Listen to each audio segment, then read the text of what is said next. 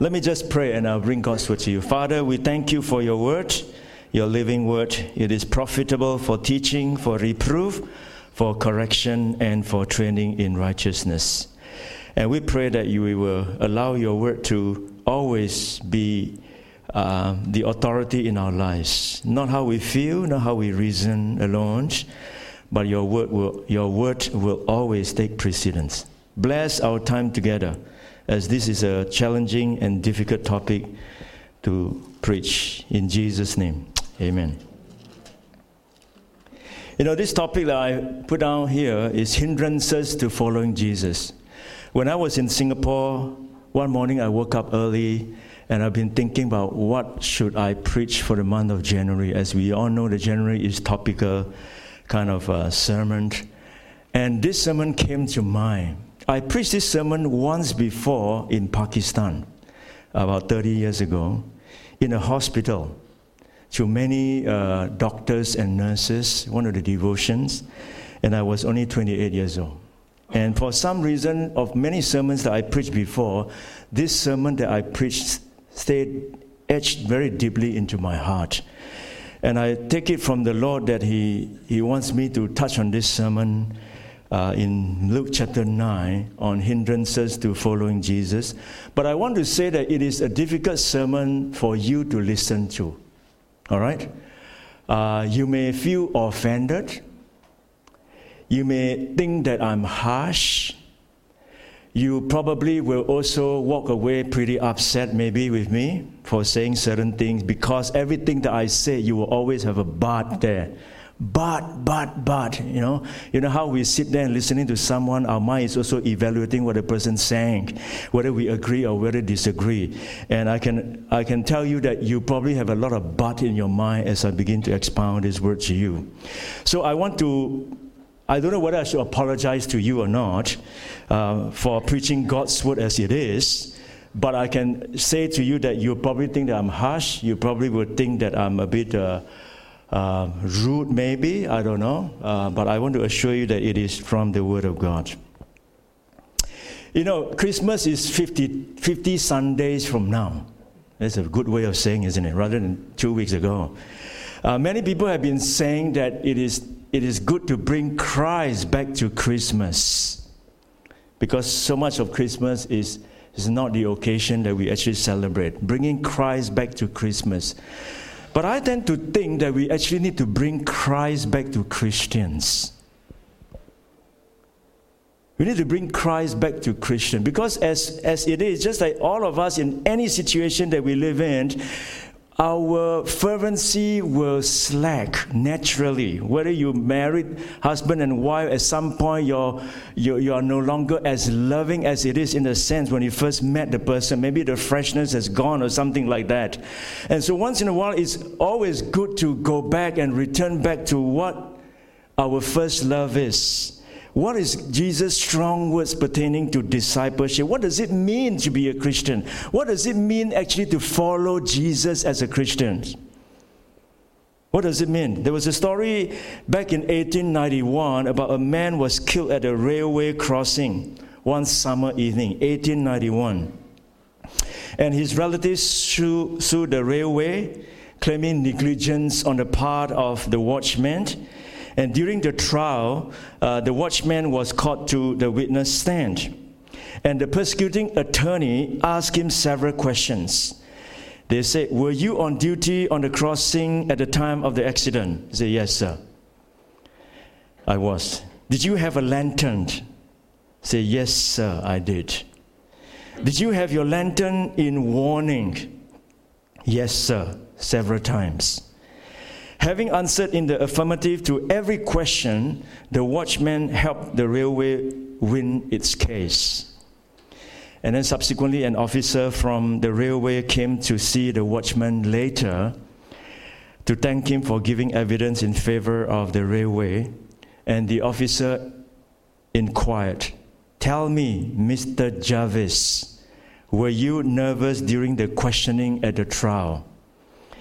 The watchman replied, "Yes, I feared every moment that they would ask me, was the lantern lit?"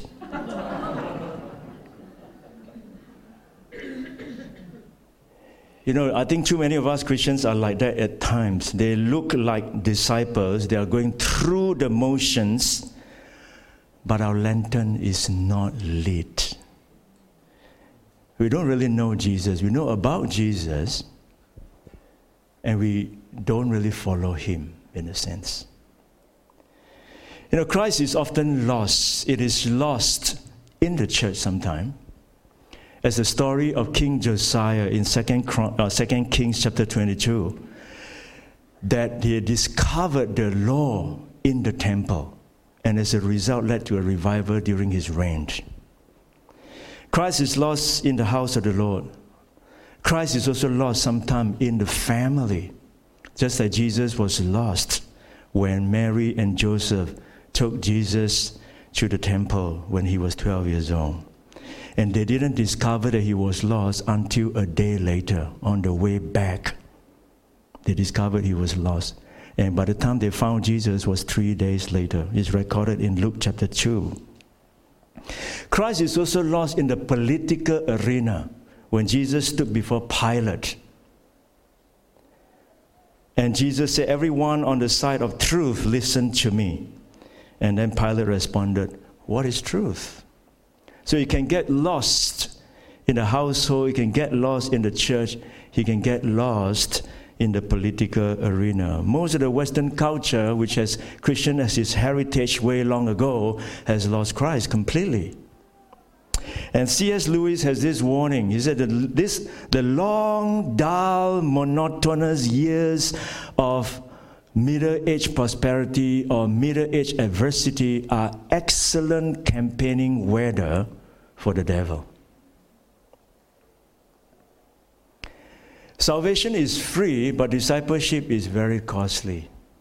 And let me just read to you the text, and then I'll give you 3 points, because these 3 persons respond to Jesus, and Jesus also responded to what they say. Okay, let me just read to you this passage first. As they were walking along the road, a man said to Jesus, "I will follow you wherever you go." Jesus replied, "Foxes have dens and birds have nests, but the Son of Man has no place to lay his head." He said to another, "Follow me." But he replied, "Lord, first let me go and bury my father." Jesus said to him, "Let the dead bury their own dead, but you go and proclaim the kingdom of God." Still another said, "I will follow you, Lord, but first let me go back and say goodbye to my family." Jesus replied, "No one puts a hand to the plow and looks back is fit for service in the kingdom of God." So 3 men came to Jesus, 3 offered to follow him. And Jesus gave them a reply. And the first one I want to give to you is that Jesus is telling the first man, following Jesus means it will be costly. Following Jesus means it will be costly. This is what I call the enthusiastic disciple, because he actually volunteered. He was the one that came to Jesus and said, "I will follow you wherever you go." We do not know exactly why he said that to Jesus. I want to join. Maybe he has seen Jesus perform miracles. Maybe he has seen Jesus' power. Maybe because he was attracted to the way Jesus speaks with authority.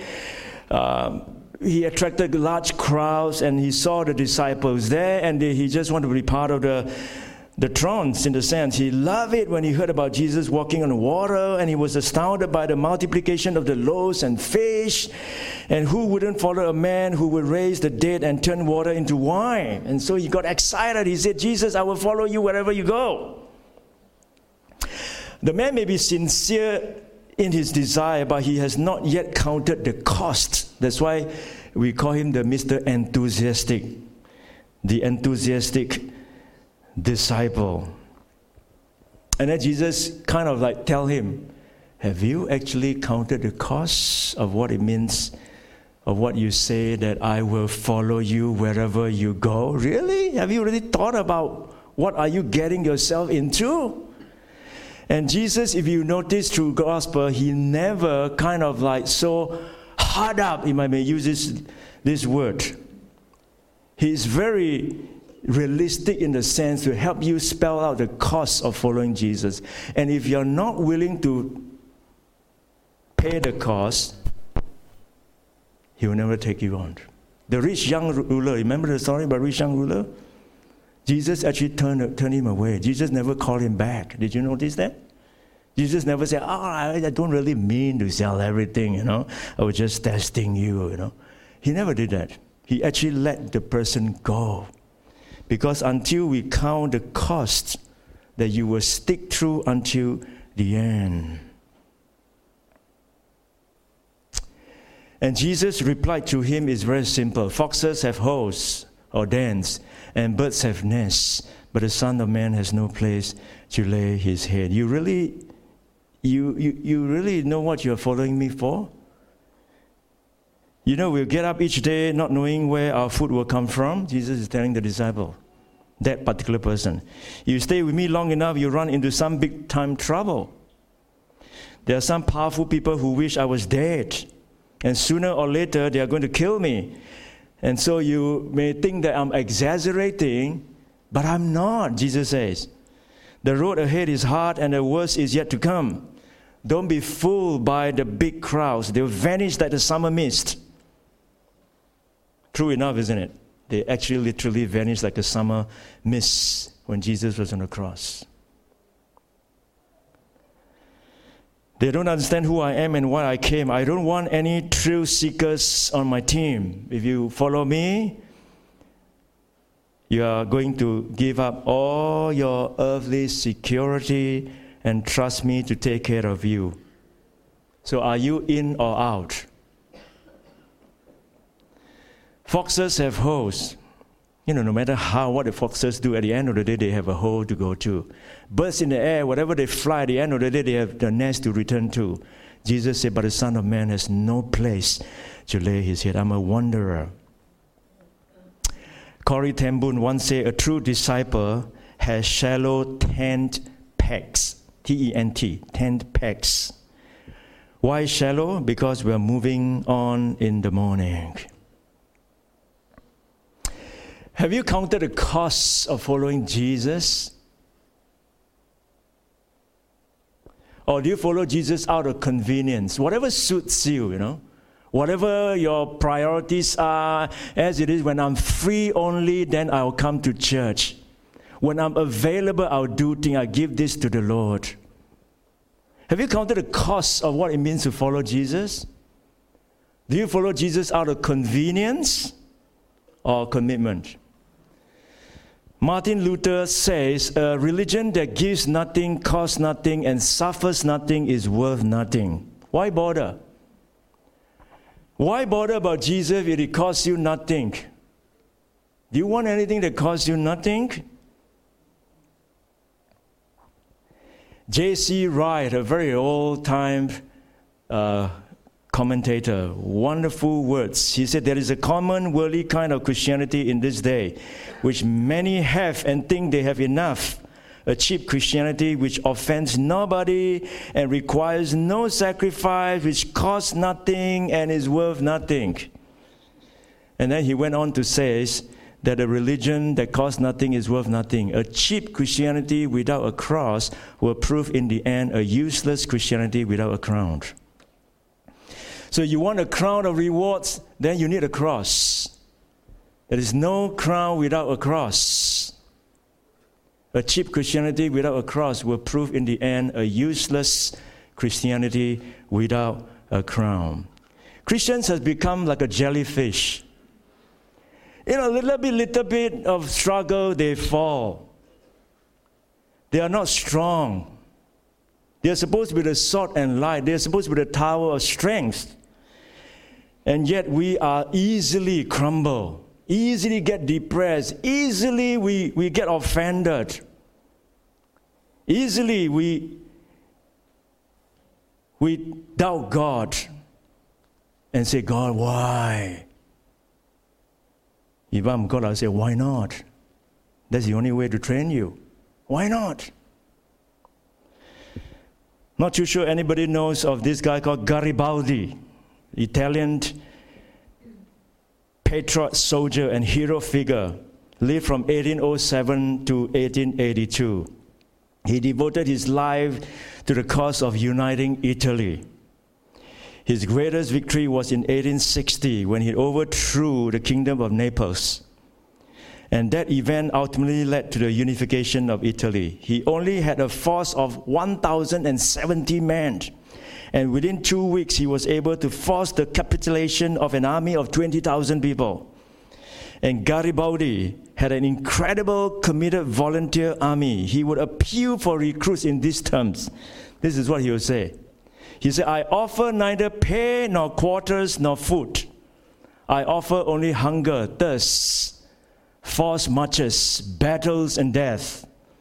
Let him who loves his country with his heart and not merely with his lips follow me. And he's able to generate those committed few of 1,000. Or John Wesley used to say, give me 100 men who loves nothing but God, and I will change the world. We need 100 committed people rather than 1,000 uncommitted ones who just go through motions. Amy Carmichael, one of my great heroes as I was growing up, reading about her life, from Irish, tough lady, went to India in her 30s and died in India at the age of 83. Never once furloughed, never once returned to England. And at age 64, he had a very bad fall and bedridden for the last 20 years of her life. And in that 20 years on bed, she wrote about 20 books, 16 books, and edited many other of her old books. This is what she said. Let us not be surprised when we have to face difficulties. When the wind blows hard on a tree, the roots stretch and grow the stronger. Let it be so with us. Let us not be weaklings, yielding to every wind that blows, but strong in spirit to resist. And then she went on to say, when I consider the cross of Christ, how can anything that I do be called sacrifice? How can anything that I do consider sacrifice? How can Christians even utter that word sacrifice in our vocabulary when you really consider what Christ has done for us on the cross? That word should never exist in our vocabulary as Christians, the word sacrifice, when you know what Jesus has done for us on the cross.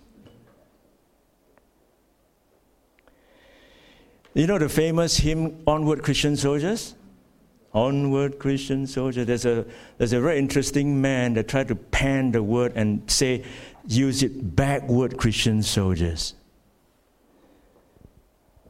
And the real chorus say, onward Christian soldiers marching as to war with the cross of Jesus going on before. And he changed the word and said, backward Christian soldiers fleeing from the fight with the cross of Jesus nearly out of sight.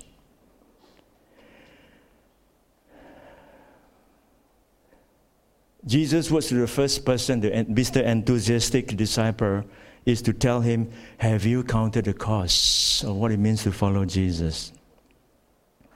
John Stott, the late John Stott, the English statesman, once was on a panel speaking, and somebody stood up and asked him this question: how do you discern God's will for your life? How do you discern God's will? What is God's will in my life? And John Stott was able to summarize up in just one sentence about discerning God's will in your life. He said this. He said, here's how to discern God's will for your life. Go wherever your gifts will be exploited the most. That's God's will for you. Go wherever your gifts will be exploited the most. That's your calling. With God as your side, whatever we do then is a means to glorify Him. That's all. Go wherever your gifts will be exploited the most. So the first disciple, Jesus telling him, following Jesus simply means that it will be costly. It will cost you. It will cost you. It will cost you to sacrifice certain things that you rather do. But you say, no, I want to serve God. I want to do this. It will cost you. So don't think that don't follow Jesus out of convenience. It will cost you. Count the cost. Take up the cross and follow Jesus. The second man came to Jesus, which is what I call the reluctant disciples. Following Jesus means Jesus is the priority. Jesus is the priority, the reluctant disciple. Jesus now, unlike the first one who volunteered himself, Jesus now said to this man, follow me. But he replied, Lord, first let me go and bury my father.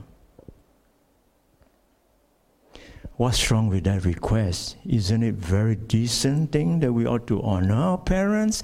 We need to ensure that if my father died, I need to ensure that they have a proper burial and have a good funeral and a good eulogy and everybody go home happy, remembering a good will. And moreover, as a Jewish, maybe as an eldest son, your responsibility is to do that. So this request is perfectly fine. So what was the problem that Jesus was so harsh in replying and said to him, let the dead bury their own dead, but you go and proclaim the kingdom of God? I mean, his answer on one level seems reasonable. Surely we all understand the need to properly bury our parents. What child would not want to honor his parents this way? We can say this much in favor. He's sincere, he's serious, and evidently more thoughtful than the first man who seemed quite caught up in the excitement of the moment. He had tried to count the cost, and that is all to the good. It has been also said that it is not actually true to say that the father died and the man need to go and bury the father. Because as you know, Jew, when you die, you have to bury on the same day. And Leviticus also tells us that there's some ceremonial law that couple of days that you are not allowed because you'll be considered unclean and therefore not being in the street. So obviously it is not the case. Most scholars believe that what that man, let me first go and bury my father, is a way of saying that let me wait until my father is dead and gone, then I make a decision to follow you. And Jesus is saying, no, you don't wait. The calling is now. You follow me. You don't wait. I have my friend back in Singapore who was pastoring the church that I grew up, my youth group member. He's a senior pastor there now. And he used to tell me, say that he always shared gospel with his father. And his father will always say to his son, my friend, say, wait until your grandfather died first. I will follow, I'll come to church with you. He always uses it as an excuse. Why? Because his grandfather, and he needs to perform those Chinese rituals.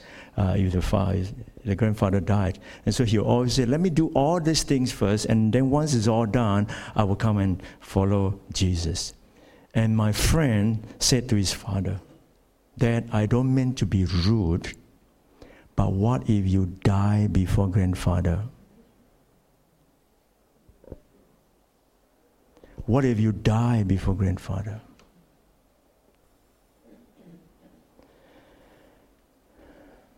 So it is unlikely that what this disciple was saying is that Jesus is prohibiting him from honoring the parents and doing what he needs to do.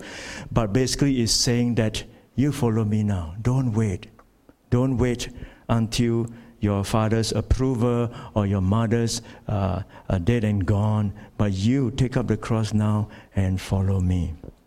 I know of Christians, so-called, who has been Christian for many years, in their 60s, and still refuse to get baptized because the father is still around. I say, I can understand that if you're 15 years old. but you are 60 years old. And you have to choose, and we have to choose Christ. And Jesus said, priority. Jesus said, let the dead bury their own dead, but you go and proclaim the kingdom of God. Let the dead bury the dead. There's another way to understand the phrase, meaning to say that it may mean that the father is elderly and near death, and let the dead bury their own dead, meaning to say if you are a non-believer, you are spiritually dead. Yeah? So in some sense, it's like saying, let the spiritually dead bury the physical dead. But you go and proclaim the kingdom of God. But it's not in any way suggesting that we Christians cannot bury our I don't want you to walk away with it, misunderstanding. Meaning to say that you have spiritual things to do that an unspiritual person can't do. And therefore, Jesus seems harsh, but that is what he means by priority. So second thing about Jesus is following Jesus means Jesus is the priority. We have to direct our resources and energy into something that has eternal values or contributing to eternality. It's hard word to hear. Family, I mean, who doesn't love our family? Your family is where when you get hit, when you get terrible time outside, your boss or whoever, you come home to your family for comfort. And sometimes it is only that time that you find families are so good. So Jesus is not saying at all to reject family. It is only saying that your family must not become an excuse not to serve the Lord. Your family must not become an excuse not to serve the Lord. Don't say, I'll wait until the kids are older. Or until mom is in a nursing home, and then I'll be baptized or whatever. Or when the kids are finished uni, when my responsibility is all gone. People often think only of the aspect, but they don't realize that other things will come in. Your health may not be there. There are other aspects. So it's always now. It's always now. I've said this before, but I want to say it again so that you can become clear. It's not about family. Timothy Keller says this. He said, idolatry happens when we take good things and make them ultimate things. So families, children, home, all these are good things. But if we make it to become an ultimate things, then they become bad.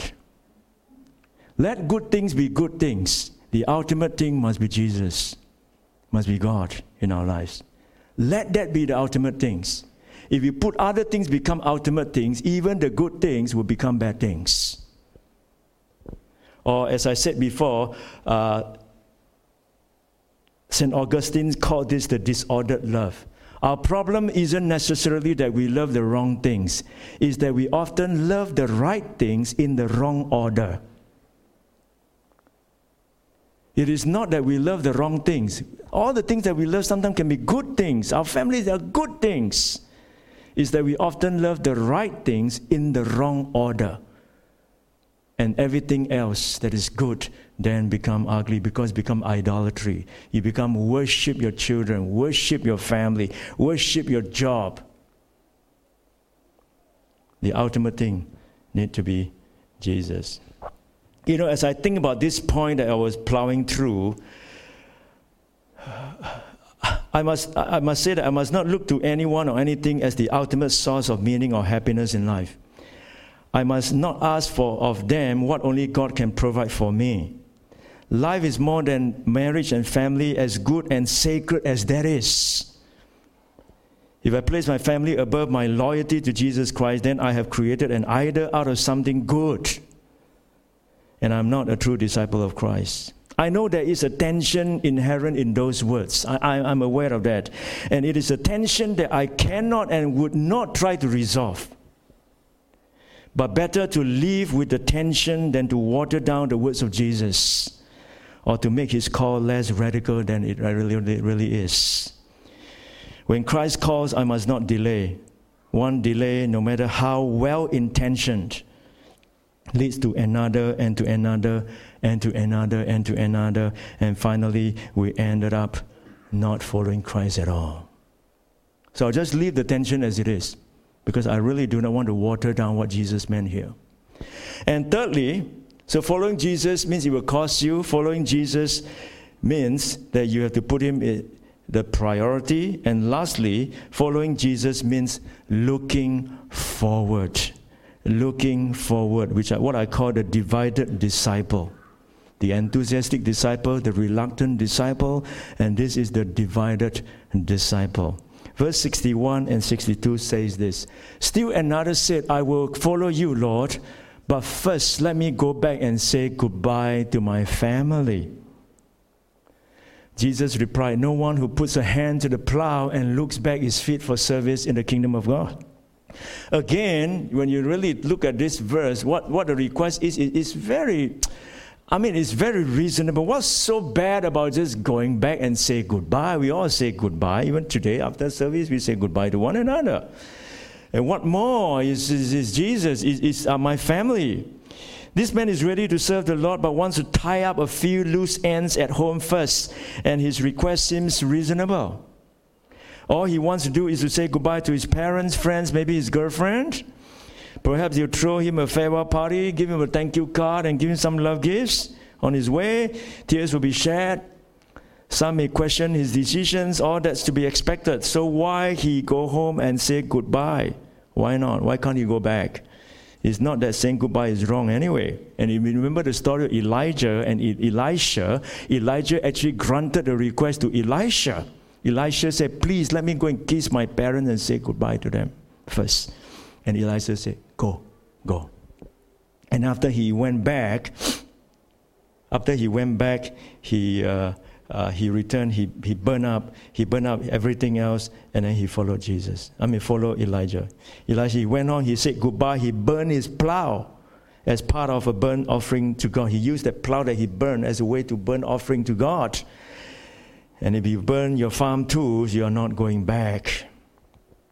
I was in sales before. I used to sell encyclopedia. I told you many times before the days of, in sales, they always ask you to help them to ensure close the sales on the spot.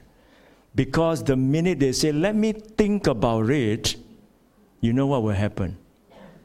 Yeah, you've done it before, right? Let me think. Let me talk to my wife first. Let me consult my husband first. And then usually nothing happened. I remember I went to this place, this Berlin place with, they are selling beds. They offered free meals. And there's a few couples who went and said, "Pastor Glenn, you want to have a free meal?" We went. They present bed. The bed is amazing. You can contort into all kinds of position for you. Every part is supported if you want. And it costs more than $10,000. And the person persuaded one final couple to buy. Never let them go. Almost like blocking them on the way out. I was already way out there. I keep waving.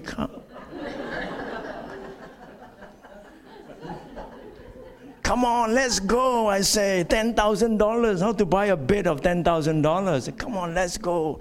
And that salesman was blocking, give all tactics, because the person knows when they leave, the answer is always no. And you and I know that, yeah? That is why there's such a thing called cooling off period, right? When you buy anything, buy a house or whatever, there's a few days of cooling off period for you to reconsider in a sense, so that you won't make decision on impulse. J.C. Wright again once said, "Those who look back want to go back."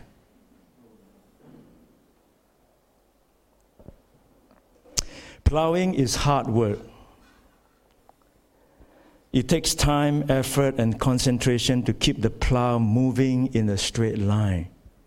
And that is why Jesus said, no one who puts a hand to the plow and looks back is fit for service in the kingdom of God. If you look to the left, the mule will turn to the left. Look to the right, and the mule will wander to the right. If you look back, the mule plows in circles.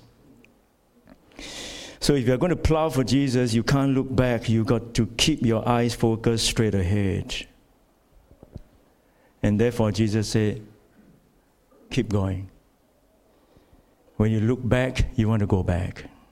You have to keep focused and go ahead. That is ahead of you.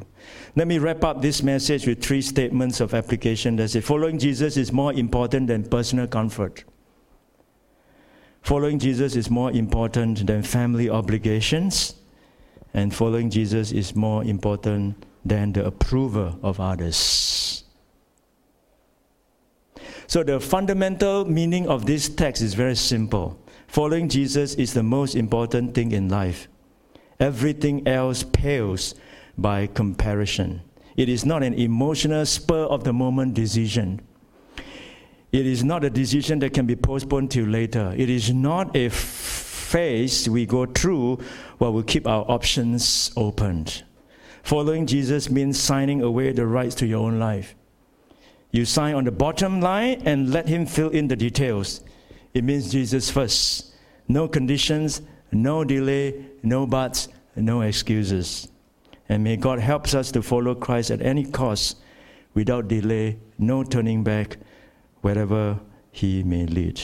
Let me close with this illustration. I read a story many years ago about a pregnant Korean woman who fled North Korea during the war. And it was during a cold winter day. As night approached, she began to have contractions. The baby was about to be born. She climbed down under a bridge, and there she gave birth to a boy. It was so cold at night, and she knew that the baby would not survive the frigid air.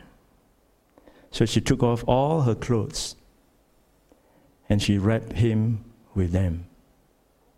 She hugged her baby, trying very hard to keep him warm. The next morning, a missionary couple was driving their truck across that bridge when the wife exclaimed, "Stop!" And the husband stopped the car. She said, "I hear a baby crying." Then quickly jumped out of the truck and ran under the bridge. There lay the baby, wrapped in his mother's clothes, with his frozen mother dead, still with her arms around him. The couple took the baby and buried the mother nearby. They chose to adopt the baby. And as the child became older, he asked his adoptive parents about his mother.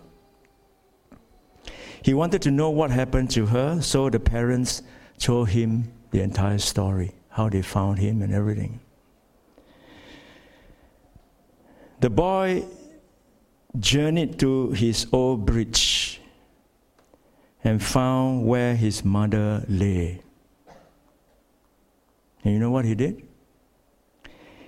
He took off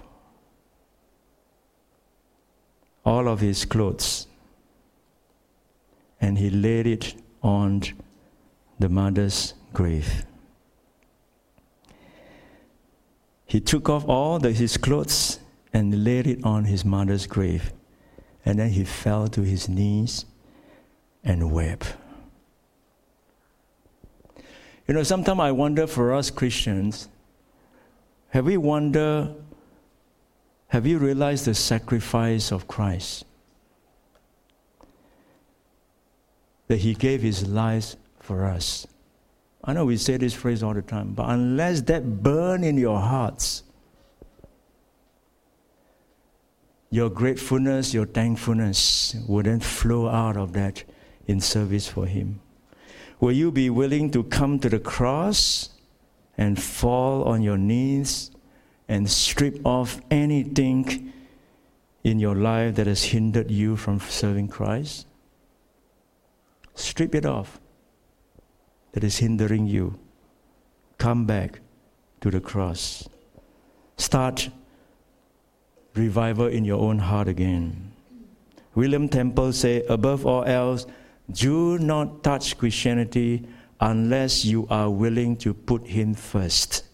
I promise you a miserable existence if you put Him second. I promise you a miserable existence if you put Him second. You know, my friend, the cost of following Christ is great, but the cost of not following Christ is even greater.